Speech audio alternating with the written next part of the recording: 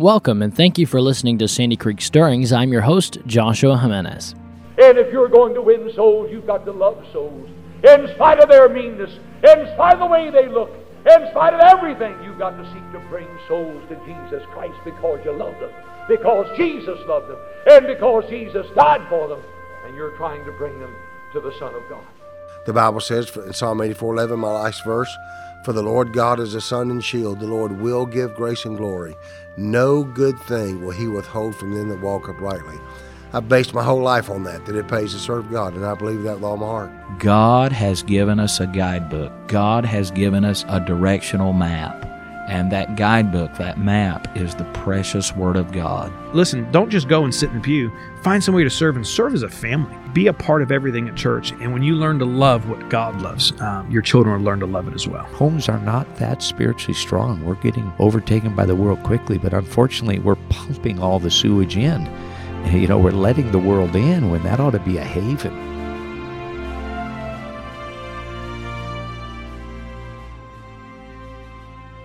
Welcome back to another episode of Sandy Creek Stirrings. I am so glad to have you with me back again in today's episode here on the podcast. And here we are. We've had to take a week off here, a week off there, but we are finally back online, live and recording once again.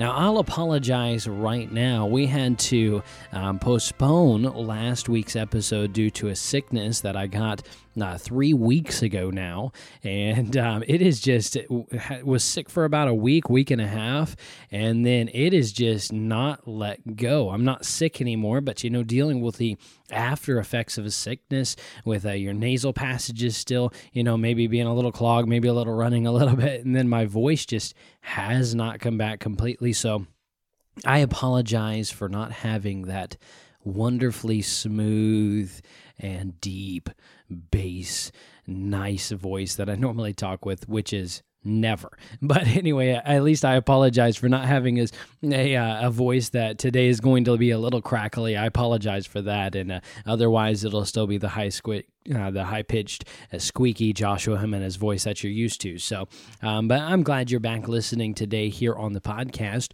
We're going to be continuing our episode entitled "Making the Bible Version Debate Simple."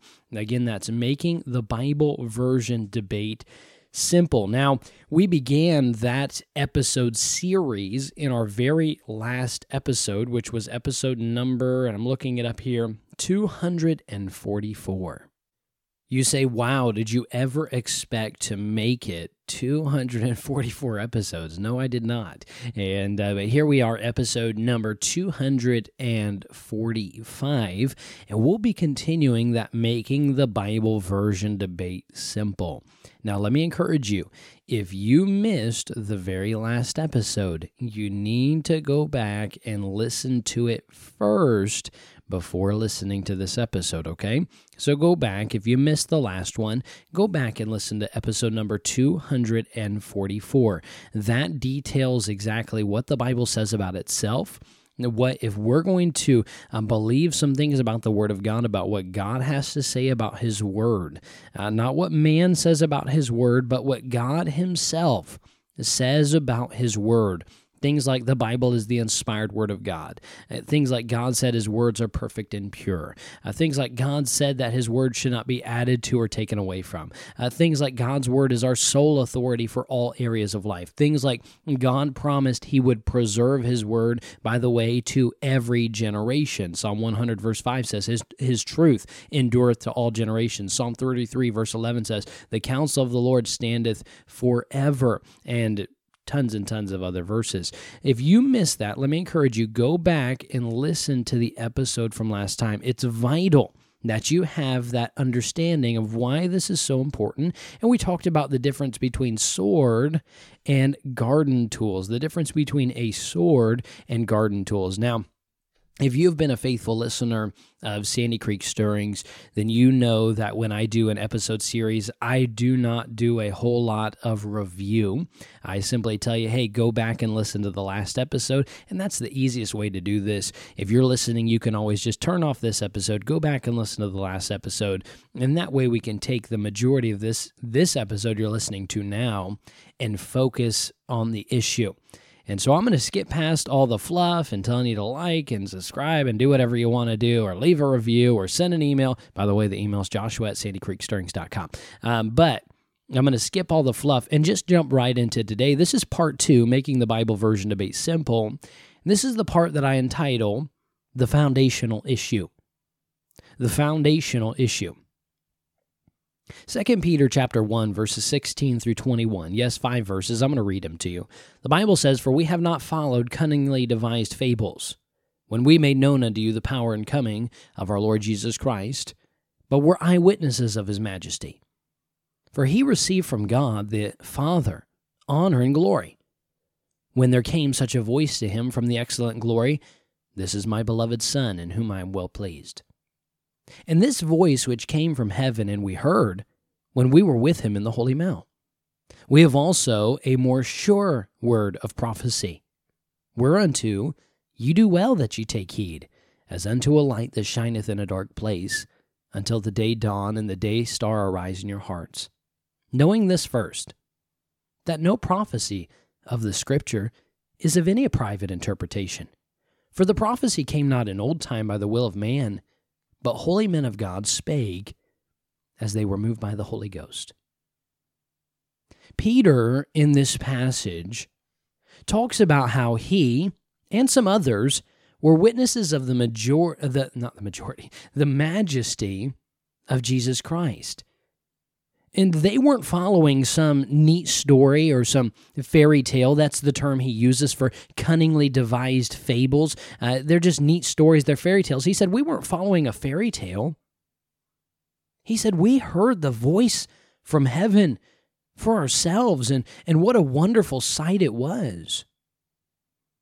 But he tells the reader that we have something even better.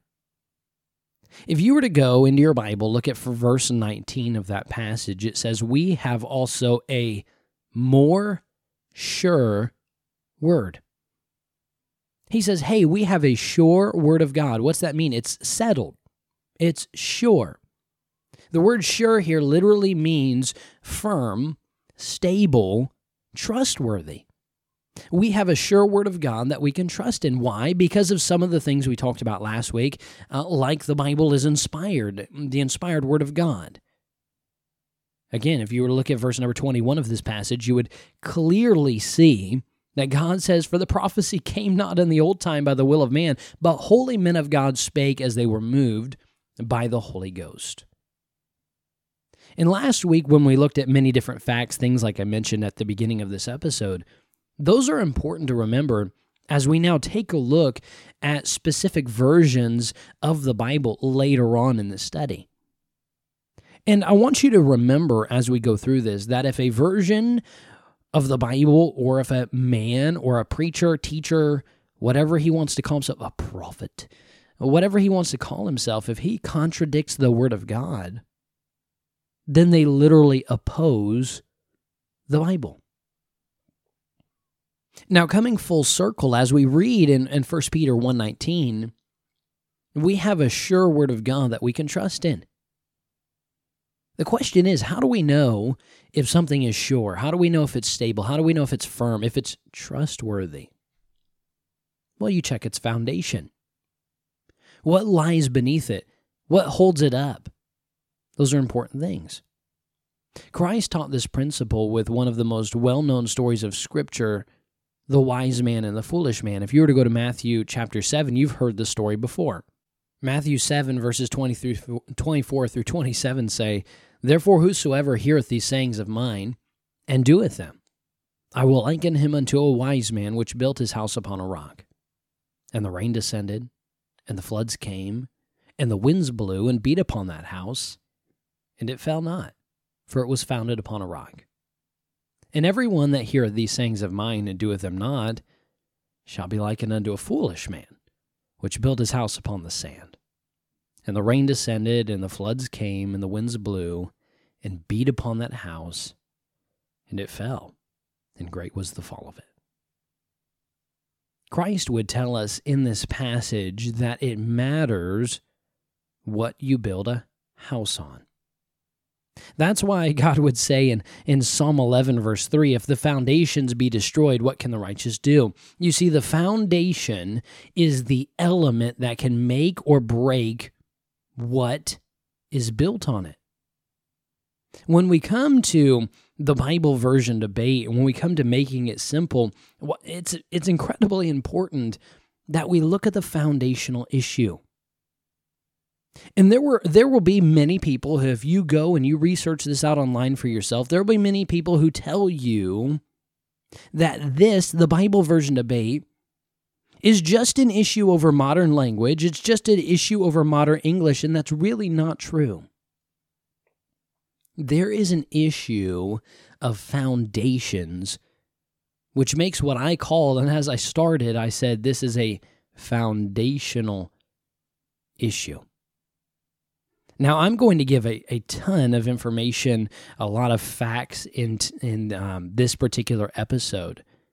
And I know as a listener, if I was listening to myself, I wouldn't grasp everything the first time I hear it. There's going to be a lot of information given.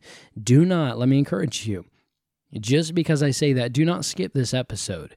I'm going to be giving statistics and numbers, and I'm going to do my best to make it as simple as possible. And if you have any questions, let me encourage you, send me an email. That's joshua@sandycreekstirrings.com. Again, my email address is joshua@sandycreekstirrings.com. Send me an email, and I'd love to answer any questions you have, point you to more information or more sources that can verify exactly what I'm saying. I would love to do that. But let me encourage you, do not skip this episode, because this is going to be so, so, so important. It is literally going to link up like a chain to the next episode we'll be producing. So I know we're going to give some facts. I'm going to make them as simple as possible. So let's get right into it. There are literally hundreds of English translations of the Bible. AmericanBible.org says there are over 900 English translations of the Bible, whether complete or incomplete. But if you were to go to a Bible bookstore, or even a secular bookstore like the Barnes & Noble, like the Books A Million, you would find in their religious section, in their Bible section, you would find shelf after bookcase after bookcase of English translations. And allow me, if I may, to give you a little insight. When you look shelf after shelf and bookcase after bookcase, you don't see 900 English translations, you don't see 500, you don't see 100, you don't see 50, you don't see 20, you don't even see 10. You really only see two. You say, how is that? I mean, I see the NIV, the New King James, the ESV, the ASV, the CSB, the Living Bible, the Amplified Bible, the New American Standard. You say, I see tons of them. How do I only see two? And that's because all translations are based off of one of two lines of manuscripts. Let me say that again for you. You only see two because all English translations of Scripture are based on one of two lines of manuscripts. Now, before I even talk about what are manuscripts, can I just remind you, the listener, real quick? We are talking about English translations in this series. When God originally inspired his words, he didn't inspire them in English. Paul and Peter did not write books in English. They wrote them in Greek. All right, God originally inspired his word in predominantly Hebrew for the Old Testament, predominantly Greek for the New Testament. And when we talk about Bible versions, we're simply talking about different translations of that Hebrew and Greek. So as the writers penned the words of God, they would write them down on a material called parchment. Parchment was incredibly fragile. It did not last long. It really just kind of, sometimes they would use pressed leaves and other materials, but they never lasted long. They would become dry, and they would become brittle, and they would literally just start to disintegrate. So to preserve these letters that were written, and these books of history and these different things, a group of copyists would copy down the Word of God to keep them preserved for the next generation. And within history, this group of copyists were called scribes. Now, scribes were also considered lawyers as well, but one of their main jobs was to copy the Word of God. And they followed meticulous methods for copying down the Word of God. And they took their job very seriously. And when the New Testament books were penned, they were authored by the Holy Spirit through men of God, and they spake as they were moved by the Holy Ghost, the Bible says in that passage we read earlier. As these books were penned, they were then sent to the churches. And the churches, having been instructed to pass them on to other churches, if you've read many of the epistles, you'll find where Paul would say, hey, send this over to this church. Well, if we had a letter from the Apostle Paul, and it was a good letter, I mean, it was very convicting at some points, but it was good. It was from the Apostle Paul to our church, and he told me to send it over there. Well, I really don't want to. So what would they do to preserve it? They would make copies of the letter, and that's the way the Word of God was preserved. Now, before I continue that thought, I want to take a step back real quick and give you two terms you need to understand to make sense of what I'm saying in this episode. Number one, the first term that I want you to understand is the term autographs, all right? Autographs.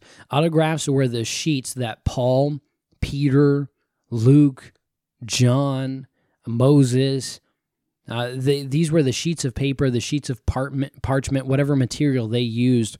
These were the literal pages they wrote on. Now, as already mentioned, parchment didn't last long. And because of that, we don't have any of the autographs. We don't have what you might term the originals. All we have are copies, which lead us to our second term, and that second term I want you to understand is the term manuscripts. Manuscripts are simply copies of the autographs. So when I say manuscripts, it's vitally important you understand what am I saying? What is Josh on Sandy Creek Stirring saying when he says the word manuscripts? Manuscripts are simply copies of the autographs.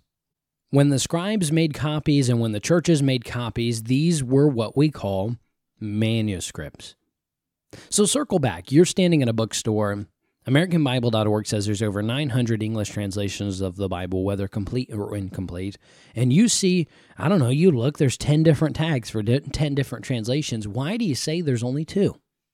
Because all translations, English translation of the Bible, I mean the King James Version, the New King James Version, the New International Version, let's give the acronyms for them, the NIV, the NASB, the RSV, the AMP, the ESV, the CSB, every single translation of the Bible comes from one of 2 lines, or what we could say 2 groups of manuscripts.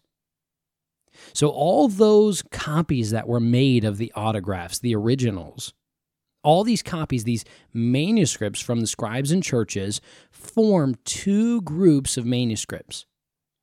And you say, what does that matter? Well, what matters is each translation is based off of one of these 2 groups, and this becomes the foundational issue.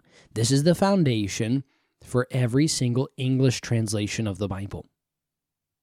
Now you say, why are there 2 groups of manuscripts? I mean, there was one autograph. Shouldn't there just be one group of manuscripts?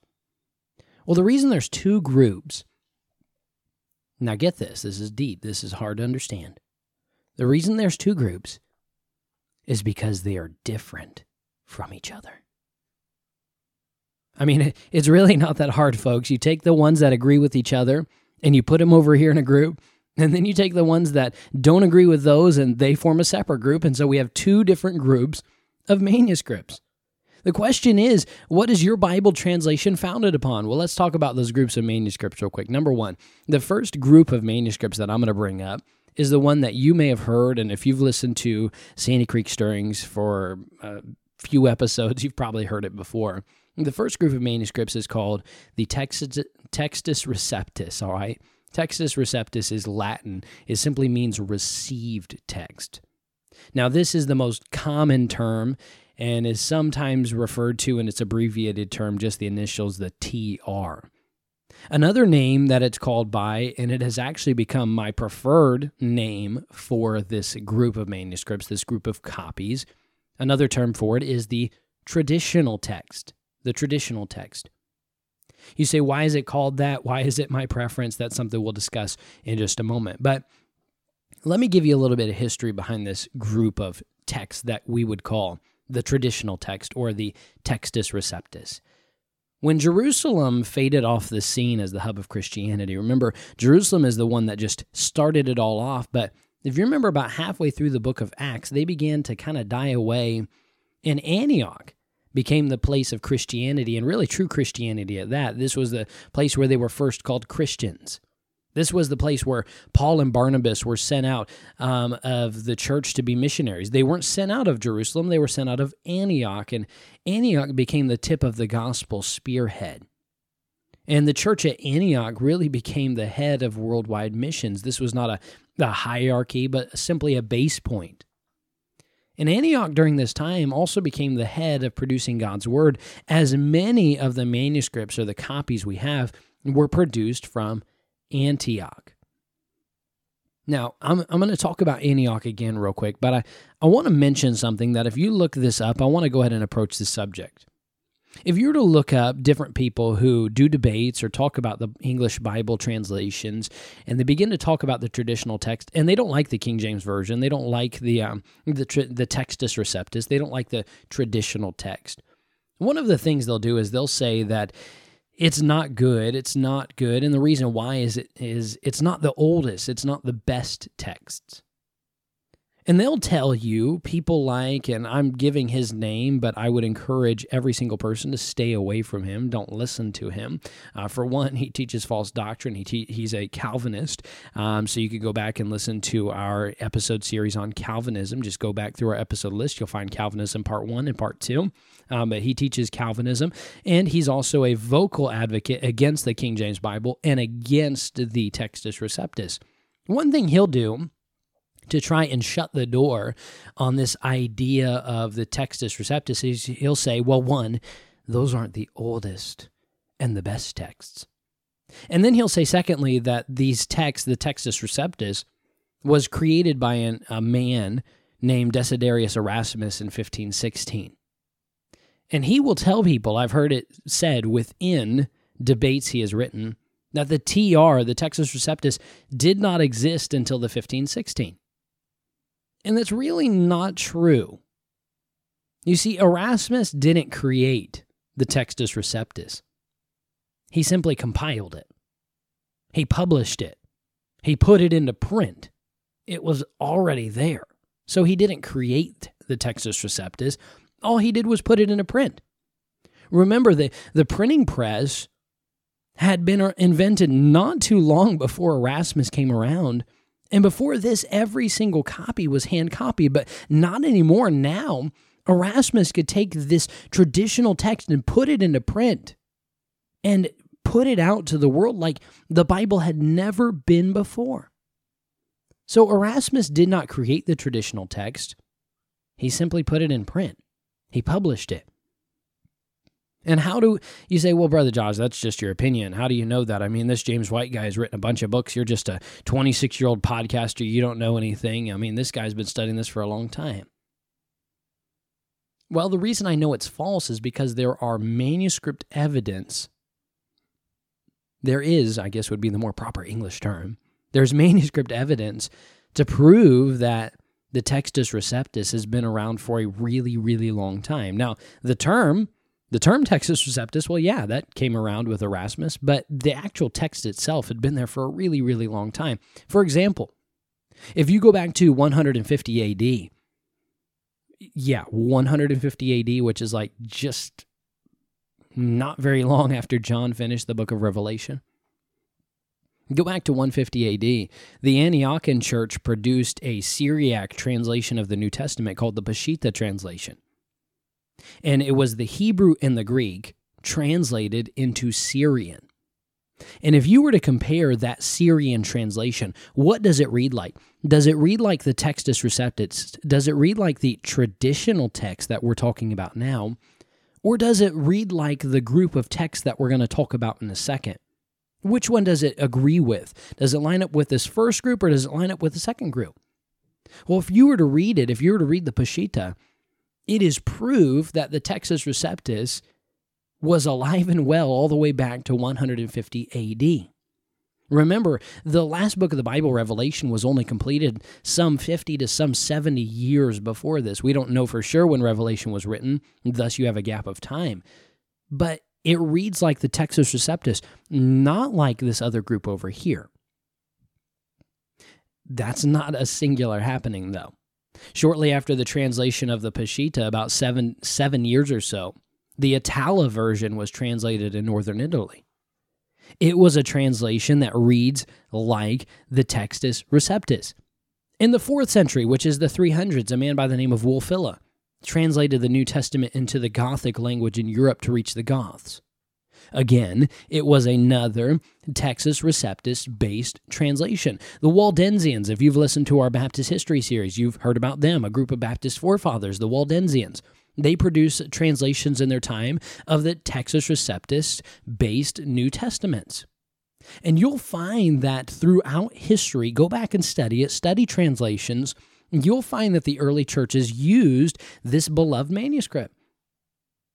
The church in early church history, you'll find used only the traditional text, and you can tell this from their writings. And that's why I prefer the term now, instead of Textus Receptus, I prefer the term traditional text. It really doesn't matter, but that's the term I prefer. Why? Because it was the group of manuscripts that was traditionally used by the early churches. Textus Receptus was a term given to this group of manuscripts after Erasmus put it into print. So to people who would say that it wasn't created until 1516 really just don't know enough about translational history to know the truth that there is manuscript evidence, there's translational evidence, that the traditional text can be traced back all the way until about 50 years after John finished the book of Revelation. And so understanding the early history of the traditional text is important because many of its critics discredit it because they say it's not the oldest, it's not the best text. Well, with the evidence that I just provided, and I could give more, we can easily prove the antiquity of the traditional text. Be careful never to take even mine, but others as well, their statements at face value. Always do your research, as we do here. Go up, look up the Peshitta's translation, look up the Itala's translation, look up the translation that the Wulfila did, and you'll find that what I'm telling you is the truth, and the traditional text has been around for a very long time. So this first group of manuscripts coming predominantly from Antioch in Syria, traditionally used by the early church, traditionally used for translations, this group we'll call the traditional text. You could call it the Textus Receptus as well. But this group of copies, this group of manuscripts is the first one. Let's set it aside. And I said there were two groups of manuscripts. Let's pull that second one into view. So grab it off the shelf, pull it into view. Here's the second group of manuscripts we're going to look at. And this is one called the critical text. Some also refer to it as the eclectic text. But the critical text can be predominantly traced back to Alexandria, Egypt. Now, unlike Antioch and its growing missions emphasis, Alexandria had a completely different type of history. In the 4th century, Alexandria was an area filled with early Catholic, what we might call, quote-unquote, church fathers. And these men taught many different things contrary to Scripture, and I can't discuss them in depth in this short study. If you go back to our early episodes of our Baptist history series, we discussed the Catholic Church Fathers and went through many of them, so you can go back and find that in our Baptist history series. And we don't have time to discuss that today, but Alexandria was really a hotbed for these false teachings that these guys promoted. For instance, I'll give one. There was a guy by the name of Origen. Origen taught a religious school in Alexandria, and it's sad because he doubted the veracity of God's word. He would go on to say many different things that we can't even take the book of Genesis literally. You can go back and read that in his writings. Obviously, that's not a direct quote. That's just a paraphrase, but you can go back and listen to some of that in our previous series. But the predominant belief in the minds of these religious scholars was that the words of God weren't even true. Not only that, but it was also a hot spot for Gnosticism, which is the teaching that Jesus Christ is not the Christ. He's not the Messiah because he had a fleshly body. This was big during this time period, and this is where the critical text predominantly originated from. Now, you say, well, wait a second. Why is the critical text traced back predominantly to Alexandria, Egypt? Well, that's because about 90%, I don't know if you know anything, but 90% is a lot, right? If you know anything about numbers, 90% out of 100%, that's a lot of the percentages. That is well over the majority. 90% of the critical text is based on one singular manuscript. Not a group of manuscripts, but one manuscript by itself, one copy by itself. That manuscript is called Codex Vaticanus, or, that's Latin, or in English, Book of the Vatican. It was found miraculously, one author prefers to say mysteriously, in the Vatican Library. And scholars say that this text was originated in 330 AD is when some people give it the date for when it originated was 330 AD. And many people say that Codex Vaticanus is the oldest and best manuscript because of its age. It's the one closest to the time of the autographs, the originals. But why is it older in their minds than the traditional text? I mean, we just gave manuscript and translational evidence that we can look at the traditional text and see that the early church used it, even going back to 150 AD. Why would they then turn around and look at a manuscript that's different from the traditional text? They look at Codex Vaticanus and say, no, this one is the earliest. Well, the reason they say it's the earliest is because they say the traditional text was created in 1516. Is that true? Well, no. We just discussed what we saw earlier. We can give evidence that the traditional text has been around much longer than 1516. But interesting enough, this Codex Vaticanus was never indexed. It was never recorded in the Vatican Library until 1475, over 1,000 years after its creation. Did you catch that? They say that it was originally copied in 330 AD. Nobody indexed it. Nobody recorded it. They miraculously found it in 1475. That's over 1,000 years after it was supposedly copied. And think about this.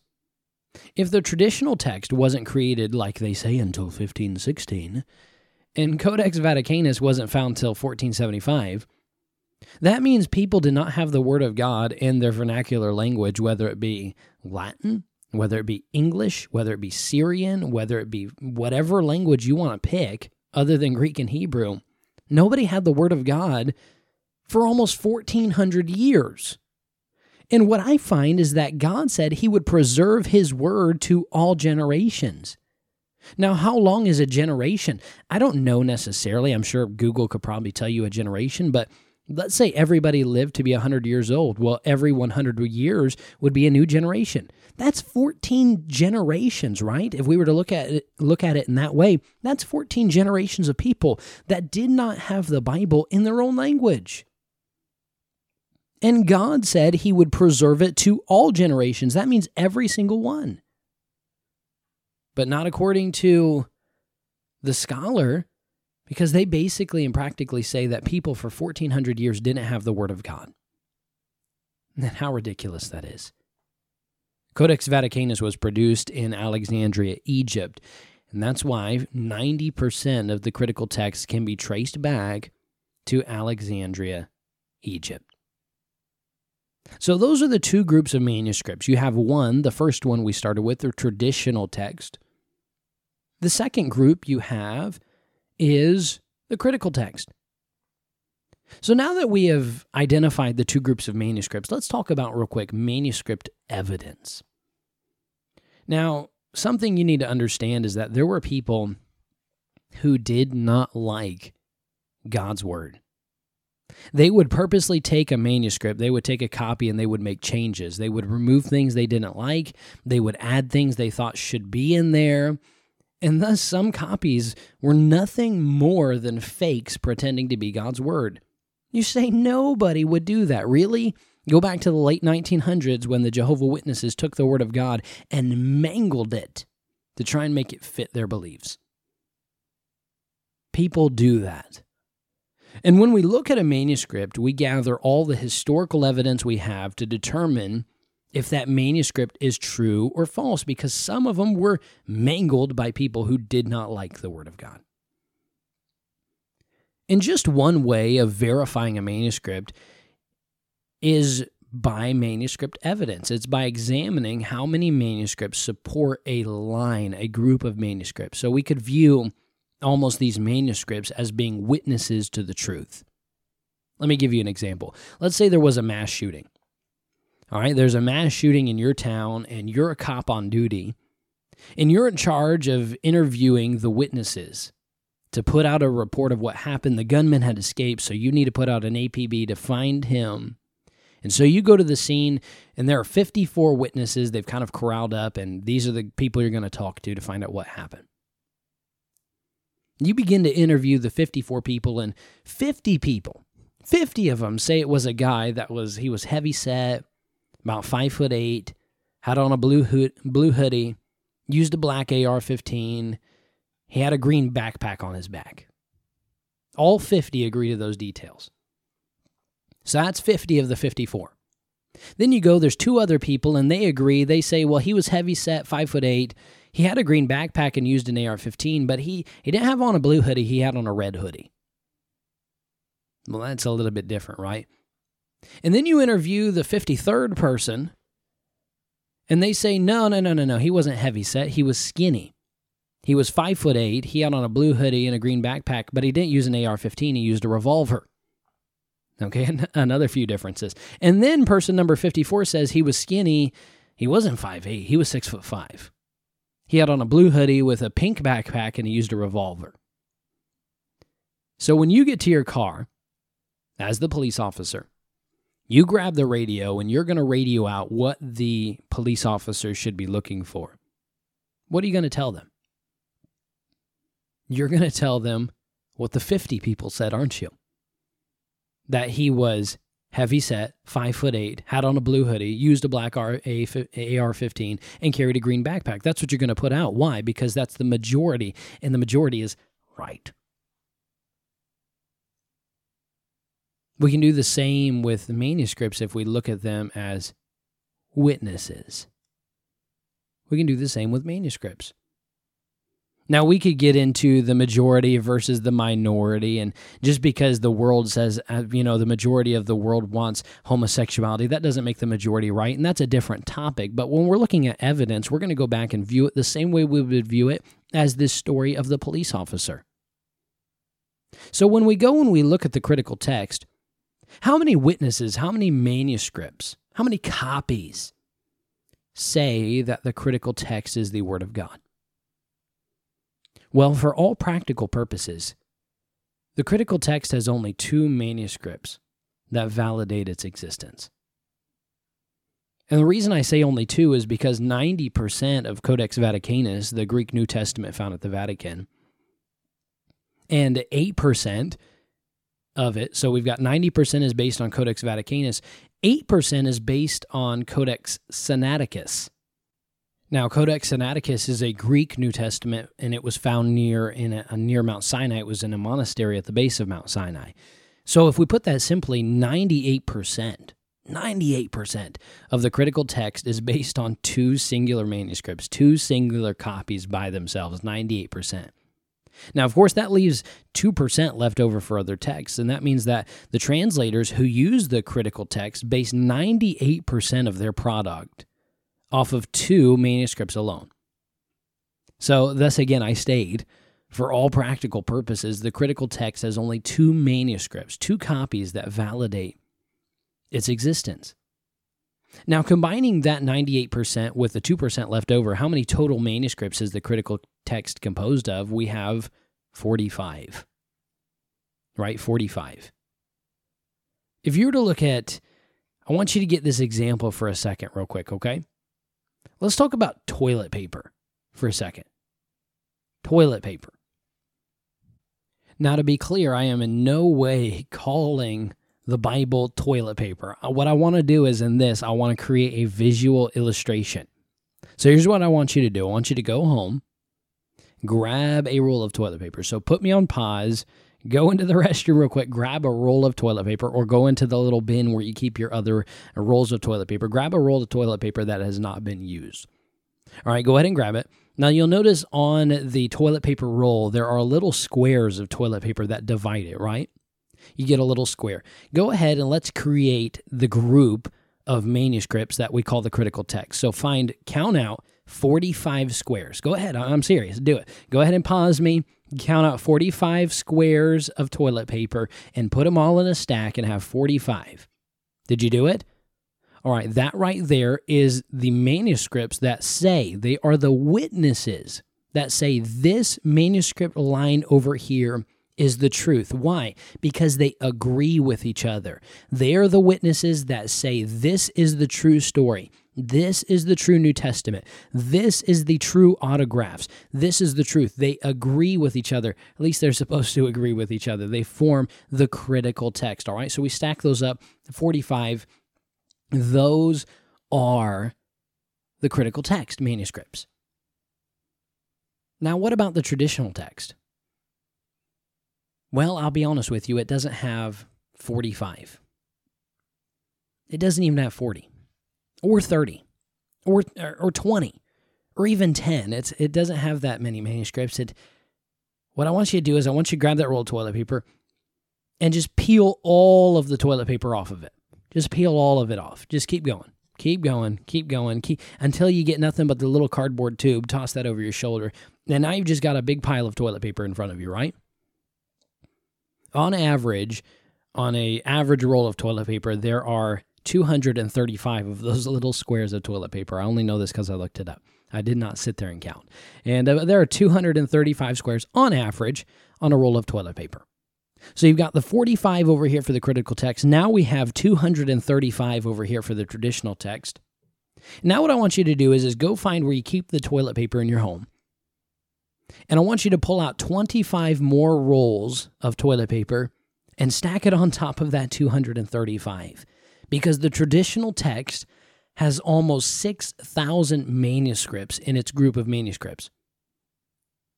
The traditional text has almost 6,000 manuscripts in its group of manuscripts to say that it is true. Recent research says that it's actually over 7,000, but I'm waiting for that to be confirmed before I state it as fact. But that's 6,000 compared to 45. 6,000 compared to almost 45. But can I give you another problem real quick? Remember how in our example of the mass shooting, you had the 50 that agreed with each other, the majority. And then you had the 4 witnesses, 2 agreed with each other, but they didn't agree with the other 50. And then you had 2 who they didn't agree with anybody. Now, while we have almost 6,000 manuscripts that validate the traditional text, almost 6,000, which, by the way, creates the majority of text, not to be confused with what Dr. Arthur Farstad and some others have taken, and they've created what has been labeled the majority text, which is a completely different topic for a completely different time. But what I'm saying is not using it as a term or as a name, but simply the fact that the majority of text say that the traditional text is true. We have the critical text, it's the minority, and actually, when you look at the 45 manuscripts it has, while they're supposed to agree with each other, they actually disagree with each other. Codex Vaticanus and Codex Sinaticus make up 98% of the critical text. We've already mentioned that. But when you take the 2 manuscripts, you take those 2 copies of the New Testament, and you compare them side by side, you'll find over 3,000 variations between the two manuscripts in just the four Gospels alone. That's over 3,000 errors, 3,000 contradictions in the first four books of the Bible between those two copies. And remember, those two texts, those two manuscripts, those two singular copies, Codex Vaticanus and Codex Sinaticus, form 98% of what some scholars say are the most, quote-unquote, most accurate line of manuscripts. And really, to say most accurate is ridiculous. If we continued looking at just those two manuscripts, those two copies, Codex Vaticanus is missing over 30 verses, has many partial verses, and removes hundreds of words from what is verified by over 5,000 other manuscripts that we can go back and look at the traditional text and say, hey, there's 5,000 manuscripts over here that have this verse and this verse and this verse. Why does Codex Vaticanus not have it? By the way, Codex Sinaticus does the same. If you were to look online at Codex Sinaticus, it has corrections written all over its pages. Not only that, but Codex Sinaticus adds verse passages that weren't there in the first place. It even has some readings that not a single other manuscript has within it. In fact, there's much evidence to say that Sinaticus is actually a fraud. You can go back and read research done by Dr. David Sorensen. We don't have time to cover it, but he goes into a lot of detail on the subject. It's very revealing on making a case that Sinaticus may just be a fraud overall. But I want to go back to last episode. Remember that we said God's word, God said about his own word that it's supposed to be pure and perfect with no errors. How can we trust a group of manuscripts that has problems? The critical text, this compilation of contradicting texts, eventually made its way to London.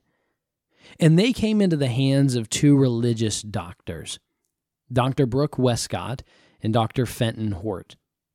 These two men were instrumental in publishing the critical text the same way Erasmus had taken the traditional text and he had put it into book form. He had it published, he had it printed, and put the label Textus Receptus on it. He had it printed. Well, these guys over here, they went and they took these manuscripts and they put them into print. They published them. They put it in book form for the masses. And they also protracted this theory and promoted it to others that the critical text is composed of the oldest and best text. That was their view. That was their opinion. This right here is the oldest and the best text. And as we've seen in this episode, that's simply not true. Remember, we showed historical evidence of the Textus Receptus, the traditional text, having existed over 100 years before the first text of the critical text, Codex Vaticanus. How false this line of thinking is, it's actually just a lie. Now, Westcott and Hort, were these men truly interested in producing a true text? Were these men truly interested in producing an infallible New Testament as God said it would be? Do you think these men even cared that the manuscripts were clearly faulty and missing words of God? Well, sadly, the answer is no. These men were true heretics. I want to allow their own words to speak for themselves for a second. Here is a statement made by Dr. Hort. He said, if you made a decided conviction of the absolute infallibility of the New Testament, practically, I fear I could not join you. Look, this guy didn't even believe that the Bible was infallible. How can someone work to compile and publish the Word of God when they don't even believe what God has to say about his own Word? Here's another statement on the subject made by Dr. Hort. He said, but I am not able to go as far as you in asserting the absolute infallibility of canonical writing, end quote. How sad to hear such heresy. Now, I'll give him this. At least he was willing to admit that his compilation of the critical text was not infallible. I do not believe that to be his intention because he clearly believes that there is no infallible Word of God if you go back and read his writings anywhere. He just didn't believe it was possible for there to be an infallible Word of God. And Dr. Westcott, well, did he hold the fort? Well, no. He was unfortunately no different than his colleague. We find this statement made by him. He said, quote, "No one now, I suppose, holds that the first 3 chapters of Genesis, for example, give a literal history. I could never understand how anyone reading them with open eyes could think that they did." End quote. Dr. Westcott did not believe in the literal history of Genesis. And they not only doubted the infallibility of God's Word, but they doubted its veracity as well. If you were to study the lives and the beliefs of these men, these statements won't shock you. A careful examination shows that these men flirted with apostasy and heretical beliefs of their day. A couple quotes by them. Dr. Hort said this about Charles Darwin. Yeah, that Charles Darwin. And his book, Origin of Species. I mean, this is the foundational man and the foundational element of the evolutionary theory. He said, quote, Dr. Hort said this, quote, "Have you read Darwin? How I should like to talk with you about it. In spite of difficulties, I am inclined to think it is unanswerable. In any case, it is a treat to read such a book." He would go on later to double down on this statement when he said, quote, "But the book which has most engaged me is Darwin. Whatever may be thought of it, it is a book that one is proud to be a contemporary with. My feeling is strong that the theory is unanswerable." End quote. Flip over to Dr. Westcott. He believed that heaven was a state of mind rather than a literal place. He said, quote, "We may reasonably hope by patient, resolute, faithful, united endeavor to find heaven about us here, the glory of our earthly life." End quote. Dr. Hort made this sad, unbiblical statement concerning Christ and his atonement when he said, quote, "The fact is, I do not see how God's justice can be satisfied without every man suffering in his own person the full penalty for our sins." End quote. I'll be honest with you, I'm so glad that the Bible disagrees with him. For God says that he paid the entire debt for our sins, and he says in Romans 8:1, there is now no condemnation. Now the list could go on, but these alone prove the heretical views of these two men. Dr. Westcott and Dr. Hort are truly responsible for the great falling away and criticism of the traditional text, the Textus Receptus. And today you'll find that almost all modern translations use the Westcott and Hort Greek New Testament as the basis, the standard for their translation. Two heretical men, one faulty text, and we have one big issue. And there are deep problems within the critical text.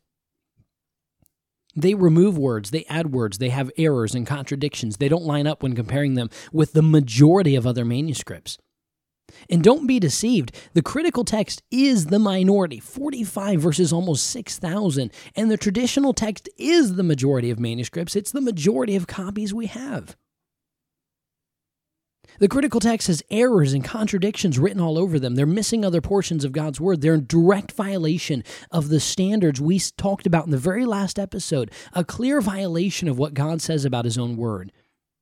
And how foolish it would be for us to use or even consult this faulty text, the critical text. Dear listener, there are many who will tell you that this, the Bible version debate, is just an issue over modern language and modern English. But for anybody who does an honest and careful study of this issue, we find that claim to be false. At the very core of these translations is a line of manuscripts. Either the critical text on one side or the traditional text on the other. And if we base our Bible translation off of a faulty line of manuscripts, we can expect to have a final product that is nothing but faulty. That's why the Bible says, Psalm 11:3 again, if the foundations be destroyed, what can the righteous do? There's nothing we can do. Just as a house with a faulty foundation, it may stand for a little while, but it won't stand for long. The same goes for a Bible translation with a faulty foundation. It cannot stand up to the core standards God gives concerning His Word. So you say, well, wait a second, what is the KJV based on? What is the King James Bible based on? What are the other modern versions based on? Can you prove it to me? Can you really show me that the NIV is based off of this one and not this one? Can you show me what the KJV is based off of? What is their foundation? What is we'll term it this way, the offspring of a faulty foundation? Well, I'm glad you asked, because we'll show you next episode. Join me on the next episode, part number 3 of Making the Bible Version Debate Simple. This episode covered the foundational issue. Next time, we'll talk about the offspring of a faulty foundation. If you have any questions, my email address is joshua@sandycreekstirrings.com. Again, that's joshua@sandycreekstirrings.com. My friend, until next time, keep looking up and keep stirred up for the cause of Christ.